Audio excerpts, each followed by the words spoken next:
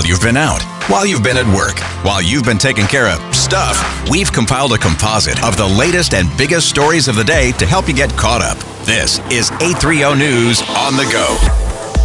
I'm Mark Freie, and this is the WCCO Radio on the Go for Tuesday, February 13th, 2024.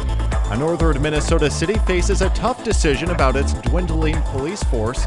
A pair of measles cases in the Twin Cities has health officials concerned, and it's a big day for Children's Minnesota.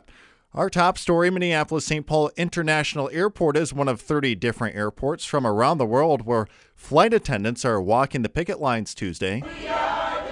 It's been 5 years since flight attendants at American have had a contract, and outside the airport, a skeleton dressed up in a uniform held a sign asking for a new deal with better wages and better work conditions. Todd Smertelny is a spokesperson for American. This is the first time that the aviation industry, flight attendants, have ever gotten together as one to show the public what's happening to us and to also let the government know transportation industry is not okay right now. More than 100,000 flight attendants from around the world are expected to participate. Susie Jones, News Talk 830 WCCO. 2 cases of measles in the Twin Cities have state health officials concerned. The first case was reported Monday in a 16-month-old who passed it along to a sibling. Infectious diseases expert Dr. Michael Osterholm says these first cases won't be our last. We have an increasing number of measles cases in this country. It's all the more reason why we need to get kids vaccinated. Senior epidemiologist Emily Banerjee says vaccination rates in Minnesota have continued to decline since the pandemic.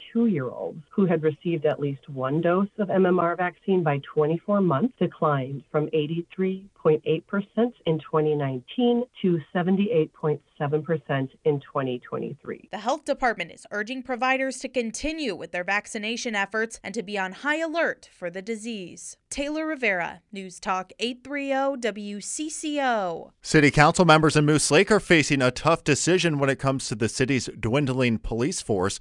They'll consider tomorrow night whether or not to dissolve the police force that right now includes the interim police chief and administrative assistant and a roster of part-time officers from neighboring cities that cover shifts. Moose Lake City Administrator Alyssa Owen says that the preliminary budget last fall showed a 28% increase to the police budget. What occurred at that time was just then an assessment of essentially all options and council due diligence on how to provide law enforcement services to the community in the most fiscally responsible and efficient way possible. Instead, the city is considering contracting with Carleton County to provide 4 deputies to oversee the city of 2,600 people. The United States Postal Inspection Service says it's investigating after 3 mail collection boxes were stolen and opened last month in St. Paul. Each of the boxes was recovered at a later date, and all 3 were cut open, and it's not known what was actually inside of the boxes. Anyone with information about the thefts is asked to contact the Postal Inspection Service. Madonna is performing in St. Paul Tuesday night at the Xcel Energy Center, and she's here to also raise money for a local LGBTQ organization. Rainbow Wardrobe provides free gender-affirming clothing and personal hygiene products to those in need in the Twin Cities. It's run out of the Twin Cities Pride office in Minneapolis. Executive Director Andy Otto says the program reaches the most vulnerable in the LGBTQ community. It serves anybody in our community who either financially can't support buying new clothing, or, sometimes it's just more comfortable to go try on clothes in an environment where you're not feeling judged or, just open and accepting environment. He says the support from Madonna will help them continue their work and in the process will help save lives. Taylor Rivera, News Talk 830 WCCO. Valley Fair is prepping for what looks to be another busy year. The Shakopee-based amusement park wants to hire 1,600 seasonal associates, and they'll host a week-long hiring blitz starting next Monday. Melissa Furlack is the park's PR and communications manager. We do hire as young as 14 in certain roles, so really it is that first job for a lot of kids, especially in the southern metro area, all the way up through college students that are coming back that maybe started as a high school associate. Hourly pay ranges from $17 to $20 per hour. Valley Fair officially opens May 12th.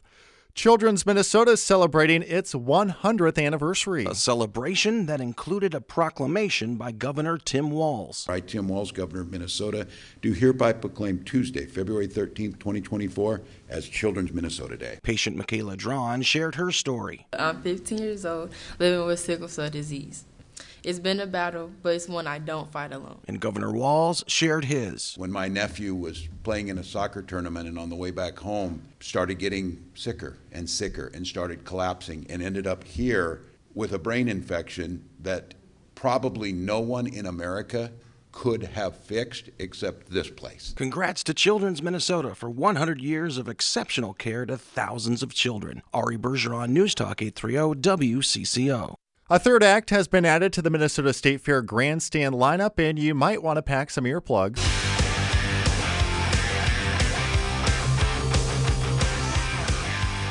Motley Crue, led by singer Vince Neil, will headline the Minnesota State Fair August 29th. It's the third time the band's played the State Fair. They're without longtime guitarist Mick Mars, who retired from touring with the band. Tickets go on sale on Friday. Thank you for tuning in. You can find each day's On the Go and all of our podcasts at WCCOradio.com or by downloading the Odyssey app. I'm Mark Freie, News Talk 830 WCCO.